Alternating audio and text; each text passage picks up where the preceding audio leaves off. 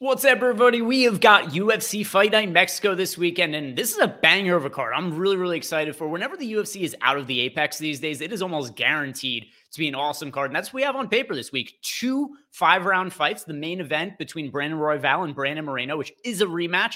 That's our main event. And then the co-main event, we have Yair Rodriguez against Brian Ortega, another rematch. And actually, both of these fights kind of marred by arm injuries the first time we saw these fighters take each other on. So we'll be talking about that in a second. If you guys could do me a favor first, do me a favor, like the video, subscribe to the YouTube channel. If you have any questions or comments for myself, let me know below in the comment section. If you want to sign up for our MMA package at Stokastic.com, you get access to our contest generator and our Sims tool, which helped me be very profitable this year in MMA. I have had all but 2 cards that I finished top 2 in the $3 150 max GPP over on DraftKings. Wouldn't have been able to do it without our Sims tool, which I'm going to be showing on screen as we break everything down. Then also, if you sign up for a Stokastic MMA badge, you get access to our Discord channel, and I'm always in there sweating out the MMA slate and also answering questions leading up to the card. But let's get into it today, starting with the main event.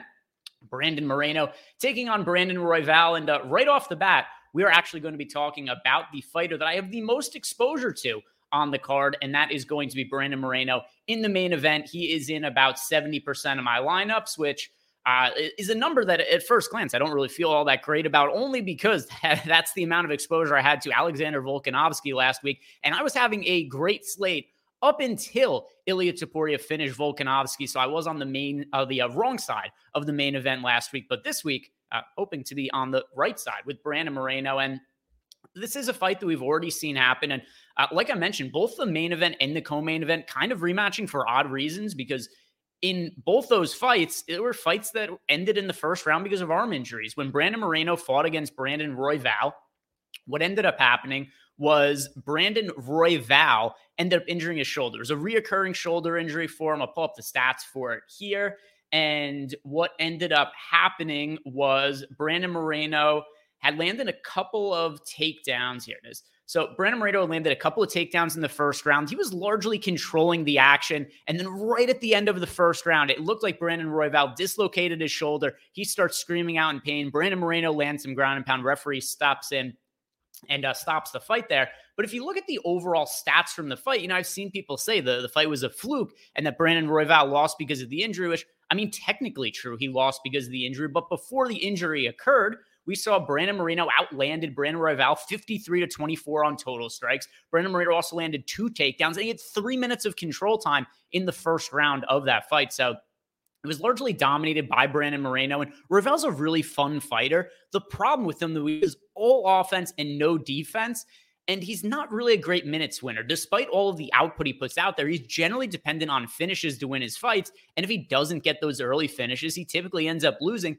and Brandon Moreno is not somebody who we've ever seen get finished in the UFC, so I don't expect it to happen now. Brandon Moreno, sure, he has racked up some mileage, but he's still only 32 years old. That's not massively old at the bantamweight division. So Brandon Moreno, I'm going to pick him to win by a late finish in this fight, and as we saw before, he's my most rostered fighter on the entire card right now. Brandon Royval, Brandon Moreno, whoever wins this fight, I expect to score extremely well. So I'm going to be all in on this fight. My current exposures, like I said, way more geared towards the Moreno side, but I have 70.7% of Moreno and then 29.3% Royval on the other side. So lots of exposure to me in the main event, and same in the co-main event, where I currently have as my second most rostered fighter on the card, Yair Rodriguez, and then Brian Ortega, also in 37% of my life. So another fight that I'm all in on, but leaning more towards the Yair Rodriguez side. And a lot of it just has to do with, I don't know what to expect from Brian Ortega. He's very talented. And the last time we saw Ortega coming off a long layoff, he had arguably the best performance of his career against the Korean Zombie.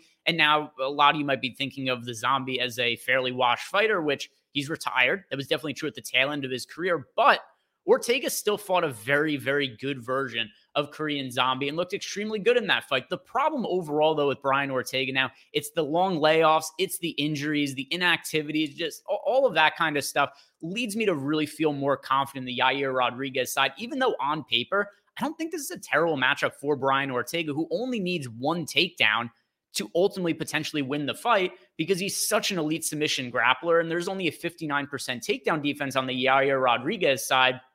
If you look at Rodriguez's recent fights, taken down 7 times by Volk. He was taken down by Josh Emmett. Brian Ortega did take him down before. Brian Ortega, talking about his arm injury, same deal. Hurts his shoulder, fight isn't able to continue past the first round. The difference between the Rodriguez-Ortega fight and the Moreno-Royval fight, the Ortega-Rodriguez fight was much more competitive prior to the injury than the Moreno-Royval fight was. But still, we saw Ortega land a takedown, was able to get some control time, then ends up hurting his arm, isn't able to continue the fight. But anyway, he did land a takedown on Yair Rodriguez prior to hurting his arm. Max Holloway landed 3 takedowns on Yair Rodriguez. Jeremy Stevens landed 3 takedowns. So if Brian Ortega is able to get a takedown, I definitely think that he's live to win the fight. Like I said, it's just hard to trust him. He hasn't fought in nearly 2 years since we saw him fight against Yair Rodriguez last. He had the shoulder surgery that he had to undergo. So I don't know what version of Brian Ortega we're going to get. That's what gives me a little bit more confidence in the Yair Rodriguez side, who is going to have a massive advantage on the feet. But either way, 5-round fight. It is a striker versus grappler matchup, which almost always score well on DraftKings. So it is another fight that I'm all in on. Another fight, lots of exposure to, just to bring it back up. 62.7% of my lineups have Yair Rodriguez, 37.3% of Brian Ortega, which means I am overweight to both sides of the fight. We've got Ortega projected for 27.5% ownership. Yair Rodriguez projected for 40% ownership in our projections. Let's go ahead and look at the next fights. And I mean, look, the first 2 fights I'm all in on the 2 5-round fights, which is going to mean that I don't have quite as much exposure to some of the other fights to talk about as I might on some other cards. But Daniel Zellhuber taking on Francisco Prado. And Prado's fairly dangerous in the first round and a half of fights. He doesn't have a massive amount of experience. He's very, very young and green is Prado. His UFC debut came against Jamie Mullarkey, and it was a fight that he ended up losing. It was a fight that was expected to be action-packed, but ended up being a little bit ho-hum past the first round. Jamie Mullarkey was able to land a few takedowns, and then we saw a follow-up by Francisco Prado against Atman Zaitar, and he was able to knock him out with a lot of output in the first round. 38 significant strikes landed by Prado in that fight before he ended up getting the finish. As far as Daniel Zellhuber goes, he was somebody I was really high on coming into the UFC, and then his UFC debut, absolute stinker against Trey Ogden. So Daniel Zellhuber looked really good on the Contender Series, which happens a lot. How frequently do we see fighters look really good on the Contender Series, make their UFC debuts as big favorites, and kind of shit the bed? That's what happened in this fight. Zellhuber only lands 52 significant strikes against Trey Ogden, not a lot of output, not a lot happened in that fight. He ends up losing a decision, and then I'm kind of off of Daniel Zellhuber, but he bounced back with a couple of really good performances against Lando Venata as well as Christos Giagos, and now I feel more so that we're getting the version of Daniel Zellhuber who did look like a good prospect on the Contender Series. The problem with Zellhuber as a pay-up option on this slate, and he's currently in, I think it was about 20% of my lineups. Where's Zellhuber? I have him in, 22% of my lineups. So I'm getting some exposure to him, but he's not really a priority for me because we have those 2 5-round fights, and I'm liking the favorites in each of those spots. It kind of makes it difficult for me to pay up for another guy around that price range in Daniel Zellhuber. So I pick him to win. I think he wins by decision in this spot, but I'm going to prefer some other fighters in that price range as opposed to him. Next fight, Raul Rosas Jr. against Ricky Turcios. And if I'm going to pay up for one guy in the 9K range and maybe go a little bit more expensive than the 5-round fights in Yair Rodriguez and Brandon Moreno, I think Raul Rosas Jr. is the best guy to look at. The reason is the matchup that he has against Ricky Turcios, who so far in the UFC has only been showing a 45% takedown defense, and we know that is what Rosas does. He lands 3.57 takedowns per 15 minutes. He's a very strong grappler. He is able to hold a lot of control time. We've seen in some of his fights. Let's see, where's the one against Jay Perrin? Yeah, so prior to getting the finish, which came 2 minutes and 44 seconds into the first round, we saw 2 minutes and 12 seconds of control time out of Rosas. So basically the entirety of that fight, it was with Rosas in top control time. And I think we could see more of the same in this spot against Turcios, who has been super inconsistent and mostly bad. If we look at what we've seen out of Turcios from this point in his career, he was taken down 7 times by Kevin Natividad, and that was a split decision, which I thought Natividad should have won. He also landed a knockdown in that fight.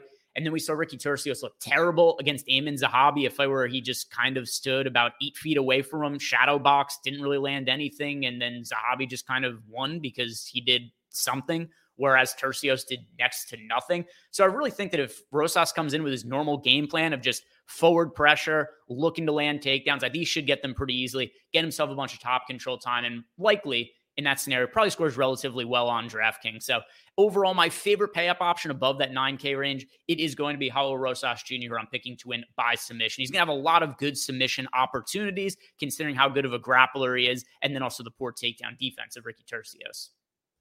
This is a fight that I don't think really warrants that much discussion. Yasmin Jauregui taking on Sam Hughes. And here's the problem with Jauregui. She is a very good fighter overall, in my opinion. She is able to, we haven't seen her land takedowns, but I've seen her do it outside of the UFC, and also her takedown defense is held up. 100% takedown defense. She lands 6.26 significant strikes per minute, only absorbs 4.87. The problem, though, is she's so expensive. She's the biggest favorite on the card, hence making her the most expensive fighter on DraftKings. And there's just other spots I want to prioritize on this card. I very, very strongly favor Jauregui to win. I don't really give Hughes much of a chance. She's not somebody I'm interested in punting with in DFS. But the problem here is just the price point on Jauregui has her in only 4.7% of my lineups. I did end up with Sam Hughes in a few of my lineups using the Sims here, but that's something where if I'm making a manual adjustment, which I always do make prior to lock, I'm just going to take her out of my player pool entirely to get to none of her. She's just not somebody who I think is really worth rostering on this card when I don't give her a realistic chance to win. And then as far as Jauregui goes, she's just too expensive for me with limited upside. So I'm going to be looking elsewhere if I'm going to spend up on this slate. Moving on, we have Manuel Torres against Chris Duncan. This fight is nearly minus 1,000 to finish inside the distance. It is a very, very strong fight to target. Most of the field looks like they're going to be on Manuel Torres. If I go ahead here and sort by our projected ownership, Torres is projected for 45.5% ownership. The only fighter we have projected for more ownership right now is Brandon Moreno. But when it comes to Manuel Torres, you can see why people are getting there because he is just a hellacious finisher. He had a crazy elbow finish against Nicholas Mota in his last fight. And let's see, how long did that fight even last?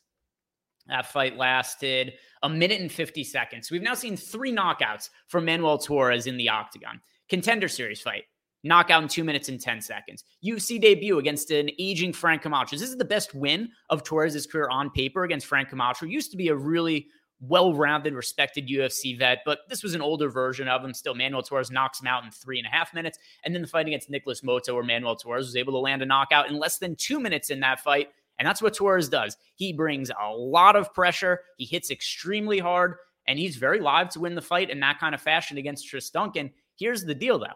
If there is not an early finish by Manuel Torres, and if Chris Duncan's potentially able to land takedowns, I think Chris Duncan probably either wins by decision or maybe Manuel Torres starts to get tired since he's not used to fighting extended fights. And then we could see Chris Duncan finish Torres in potentially the second or third round. And on top of that, Chris Duncan, who used to be a fighter who was just kind of going out and looking to brawl with guys. I mean, we saw in his Contender Series fight, for instance, against Charlie Campbell. I know that Charlie Campbell wasn't credited with a knockdown in this fight, but he hurt Chris Duncan bad early in that fight. And these guys just stood and traded for 1.5 minutes or so until Charlie Campbell wilted and ended up getting knocked out in that spot. But because of some of the durability issues we've seen from Chris Duncan, a couple of things here. Number one, he's very live to get knocked out by Manuel Torres, but also we've seen him with a little bit more of a safe game plan in some of his recent fights. He's looked to wrestle, look for control time, landed 5 takedowns against Omar Morales, landed 2 takedowns against Yanal Ashmouz. And I do think that is the most sensible game plan for Chris Duncan. So whoever wins this fight, whether it's Manuel Torres early or if it's Chris Duncan in the second or third round, potentially a decision, I don't think that's the most likely outcome. I think this is a fight that is very close. The winner should score extremely well. And this is why I like the Duncan side of the fight. And right now I have Chris Duncan in 32.7% of my lineups, Manuel Torres in 42%. But that does have me overweight to Chris Duncan, slightly underweight to Manuel Torres. I actually wouldn't mind manipulating my ownership a little bit to up my exposure to Chris Duncan just for leverage purposes, because this is a fight that I view as being a coin flip type fight where the winner is going to score extremely well. So I would prefer to get onto the Chris Duncan side a little bit more just because he has about half the projected ownership of Manuel Torres. I think it's one of the more reasonable spots to get yourself some leverage for this UFC Mexico card. Next fight here, we've got Christian Quinones against Raoni Barcelos. And I used to be very, very high on Barcelos. After his fight against Khalid Taha, where was that? Yeah. So this was way back in 2020. So we're talking about 4 years ago. He fought Taha, and Barcelos looked really good in that fight. And he was an older bantamweight, and I was really hoping that the UFC would try to get him some tougher opponents that we could maybe see him get into the title picture. And I really think prime Barcelos could have been a title contender in the bantamweight division. The problem now, though, is he's right around 37 years old, and he's definitely starting to look like he's slowing down, which happens when you're at an elevated age in the bantamweight division. And his durability is starting to go too. He didn't get finished by Collar Phillips, but he did get knocked down. He got brutally KO'd by Umar Nurmagomedov in the first round of their matchup. And while there is no shame in getting finished by Umar Nurmagomedov, he's arguably the best overall fighter in the bantamweight division, even though he isn't the champion. The problem is you just start to get concerned about the durability of Barcelos, who is also just totally melted by pressure by Victor Henry in their fight. Henry landed 181 significant strikes. That was a very bad look for Barcelos.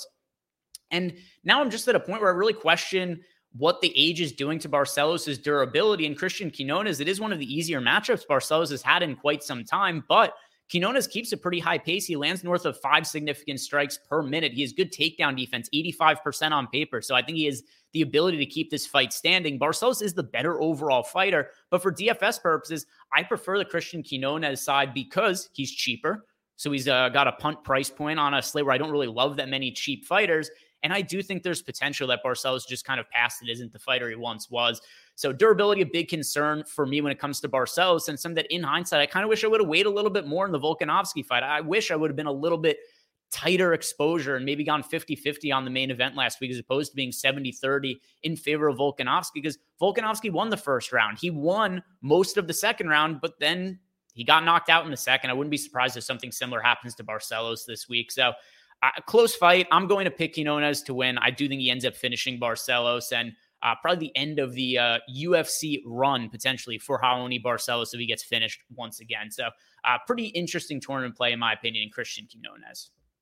Jesus Aguilar taking on Mateusz Mendonça. And when it comes to Mendonça, he was somebody who was really rated highly coming off the Contender Series, which, surprise, surprise, happens all the time. Looked great in his Contender Series win, got a finish. Let's see, what was it? Yeah, inside of a minute, 48 seconds, also landed 2 knockdowns. So then they give him just a ridiculously difficult UFC debut against Javid Basharat, who was really able to control him for most of the fight. 3 takedowns. How much control time did he have in that? Yeah, 5 minutes. So about 5.5 minutes of control time for Basharat in that fight. And if you look at Jesus Aguilar, who is coming off his first ever career KO against Shannon Ross, he's not somebody who's really known as a strikeout. He's known as a wrestler, not even known as a grappler, just a wrestler who's able to hold top control time. If you look at Jesus Aguilar, yes, so his last fight, no takedowns landed. It's because he ended up knocking out Shannon Ross with the first punch pretty much that he threw of the entire fight. Fight before that, we saw Jesus Aguilar go against Tetsuro Taira, which is just a brutally difficult matchup.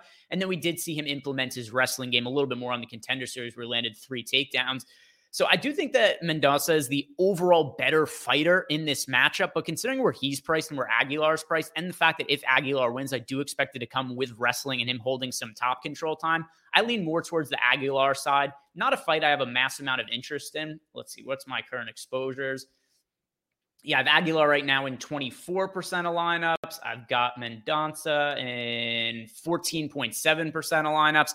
So a little bit of exposure to the Aguilar side, a little bit overweight to the field on him. He's my preferred side of the fight. I'm going to pick Mendonça to win, but just because of the pricing and how Aguilar would win if he does end up winning the fight, coming with the wrestling, I think he's a little bit more fantasy upside relative to his price tag, making him my preferred side of the fight. Edgar Chairez taking on Daniel Lacerda, and this is the millionth time the UFC has tried to make this fight. There's been illness issues. There's been issues with bad reffing where we had the fight. It was, here in September. So the Grasso-Shevchenko card. This fight was, Edgar Chairez was like 30 seconds away from winning the fight. He had Lacerda in a guillotine up against the cage. I can't remember who the referee was. Let's see. Does it say here who the ref was? Yeah, it was Chris Tognoni, who's done this numerous times in his career. Tognoni thought that Lacerda was going unconscious, but he actually wasn't. So we saw Tognoni step in, stops the fight, ends up being a bad stoppage. It ends up getting ruled a no contest, but the fight was just about to be done anyway. If Tognoni didn't step in, we were like 20, 30 seconds away from Lacerda tapping or just going out unconscious. So we saw this fight play out. Lacerda did have some wrestling success in the early going, landed a takedown, held a minute of control time. But this is a guy who's got like 4 minutes of cardio. And what we see from his fights, either he typically wins in the first few minutes or potentially loses, hyper-aggressive from the first few minutes. But he doesn't get his opponent out of there quickly and he doesn't get finished himself. He just kind of quits and doesn't have the cardio to continue. So Edgar Chairez, I think, is one of the better fighters to target on this entire slate. We have to make sure the fight happens because at weigh-ins, and one of the reasons I ended up recording this video later than I normally would is because everything looks well and good until Lacerda steps on the scale, misses weight by a couple of pounds. Not these guys again. This is going to be like the fourth time there's an issue that caused the fight to get canceled because we saw Lacerda miss weight. So then what happens? Chairez steps on the scale. He weighs in at 131 pounds for a 125-pound fight. So the fight is definitely up in the air whether it's going to happen or not as of the time that I'm recording this. I waited as long as I could to get the video up, but eventually I just had to do it before my basketball show today. And so at the time, I don't really know whether the fight is or isn't going to happen. If it does, I think it's a really good one to target just because of the way that we see Lacerda fight. He's either going to get a quick finish, which I don't think is all that likely in this matchup, considering how we've already seen it played out. If he doesn't, then I think Edgar Chairez could potentially be somebody who ends up putting up a pretty big DraftKings score with a late first round or second round finish. We don't have Chairez projected for all that much ownership, but I do expect that to update later. And so right now I'm getting myself to a lot of exposure to Chairez, but the main reason is because in our current ownership projections, we only have him at 11%, but our data always gets updated as we get closer to the slate starting. And if Chairez ends up being like 25, 30% owned, something like that by tomorrow, then his ownership is going to come down for me in the Sims. But right now at 11%, he does look like a fighter who's fairly under-owned. We'll see what the ownership projection end up looking like tomorrow. I expect Chairez is going to end up becoming more popular, assuming the fight happens. If not, then the fight comes out of my player pool entirely, obviously. Hopefully it happens. I want to put an end to this stupid chapter. I don't need to see like Chairez, Lacerda 6 with them being, 0-1 in their career against each other because the fight just never ends up happening. Claudio Puelles against Faraz Zayem. This is a fight I don't really like for DFS purposes for this reason. I strongly favor Zayem to win. I think it's a really good matchup for him. He's 75% career takedown defense.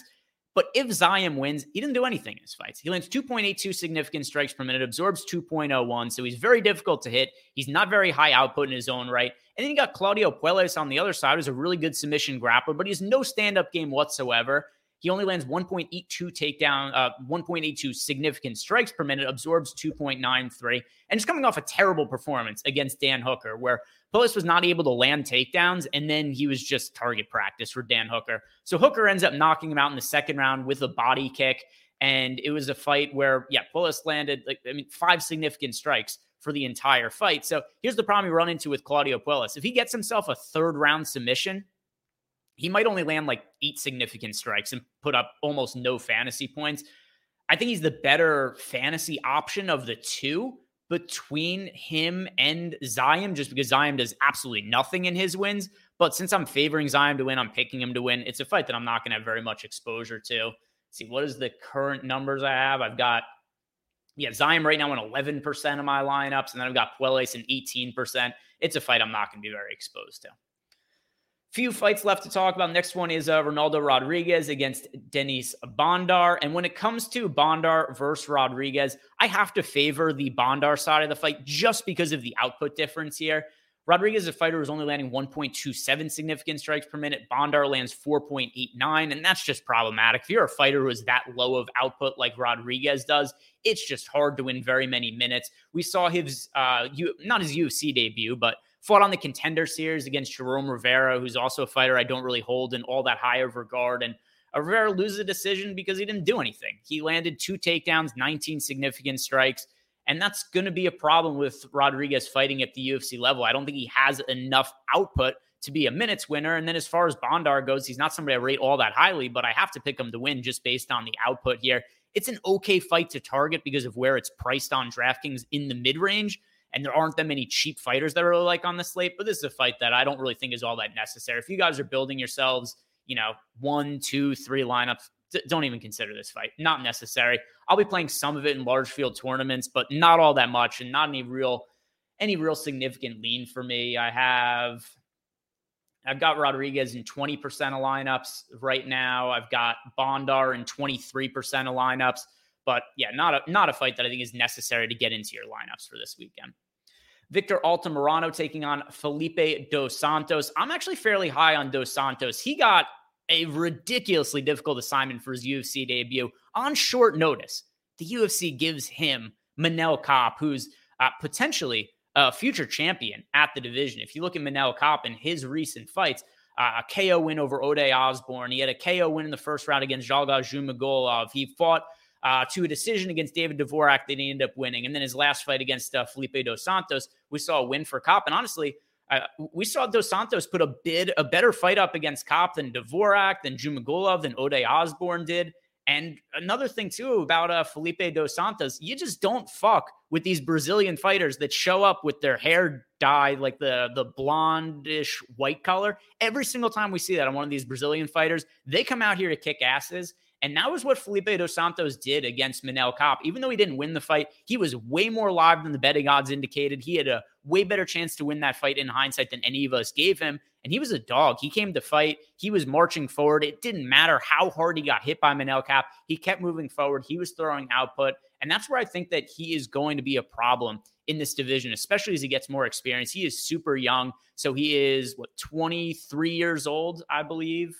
Felipe Dos Santos, born September 11th, 2000. So 23 years old, Felipe Dos Santos in a matchup against Manel Kape. And Kape typically mutes the offense of his opponents. Still, Dos Santos landed 6.6 significant strikes per minute. We have seen him outside of the UFC also land takedowns. He wasn't able to do that in the fight against Manel Kape, but I mean, that's a very, very high-level opponent that he fought in Kape. Massive step down in competition for him against Victor Altamirano. The only issue I have with Felipe Dos Santos in this spot is that there's other fighters priced around him like Yair Rodriguez and Brandon Moreno I prefer to him. But still, Dos Santos is somebody who I have some exposure to. He's in 22% of my lineups. He's not a bad contrarian play. We only have him projected for 11% ownership. So I like getting to him. Just hard for me to really make him like a core piece of my lineups because of where he's priced. Victor Altamirano, not somebody I really like getting to. Let's see how many fights we've got. Just one fight left to talk about. Eric Silva against Muhammad Naimov. And another fight that I'm not going to have all that much interest in for DraftKings purposes. I'm picking Naimov to win. He's coming off a very bizarre couple of fights in a row. So he makes his UFC debut against Jamie Mullarkey, fighting on short notice. After we saw him fight in the Contender Series, he took on Colin Anglin and honestly looked terrible in that fight. There was no takedown defense Naimov showed. He didn't really show much output on the feet. So when he takes the fight against Jamie Mullarkey on short notice, I just expected Mullarkey to run through Naimov, and that's what happened in the early going. Mullarkey was a massive favorite on that card. I think he finished like somewhere around minus 450 favor or something like that. Mullarkey dominates the first round. He's looking really good in the second round. Then all of a sudden, out of nowhere, Naimov KOs him. So I'm like, all right, well, Naimov has power to finish Jamie Mullarkey. That's not something that's all that easy to do. But then his next UFC fight comes against Nathaniel Wood, a big step up in competition for Naimov. So I'm on Nathaniel Wood in that spot thinking like, all right, we saw Naimov look bad against Colin Anglin in the Contender Series. We saw him look bad until he finished Jamie Mullarkey. And now he's fighting a really, really talented fighter, Nathaniel Wood. And Naimov looked great in that fight. It was the best he had ever looked, but the fight was a little bit marred. There was groin strikes, there was eye pokes, there was fence grabs, which definitely tilted things in the favor of Naimov because he was committing foul after foul. The referee never stepped in, never gave him a warning or anything like that. So Naimov won, but it was definitely a little bit tainted by all the fouls that went on. And now he's fighting Eric Silva, who, based on the age of Silva at this weight class, right? Silva is 36 years old, about to be turning 37. That's not something that I think is all that great at 145 pounds. Naimov appears to be improving. The problem also, though, is just the price point on Naimov. I think the betting line is a little bit too wide. And then also I have to consider that Naimov is somebody who just has had a lot of odd appearances in the octagon to this point. So considering the price tag on Naimov, it's going to be difficult for me to get there. If I had to play a side for DraftKings purposes, I would lean a little bit more towards Silva. But that's primarily because Naimov has just been inconsistent in his performances. Silva's super cheap, but I'm picking Naimov to win. So not a fight that I'm going to have really all that much interest in.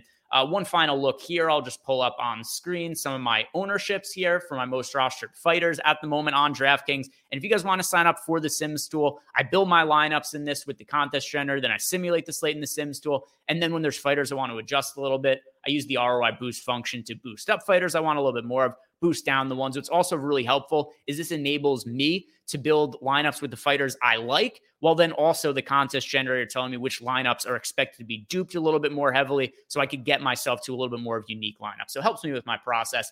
If you guys want to sign up for it and get access to not only these tools, but also our Discord channel, sign up using the link below. Other than that, guys, I'm really excited for this card. I hope you are too. It should be a banger. So enjoy the fights. Good luck. See you back here next week.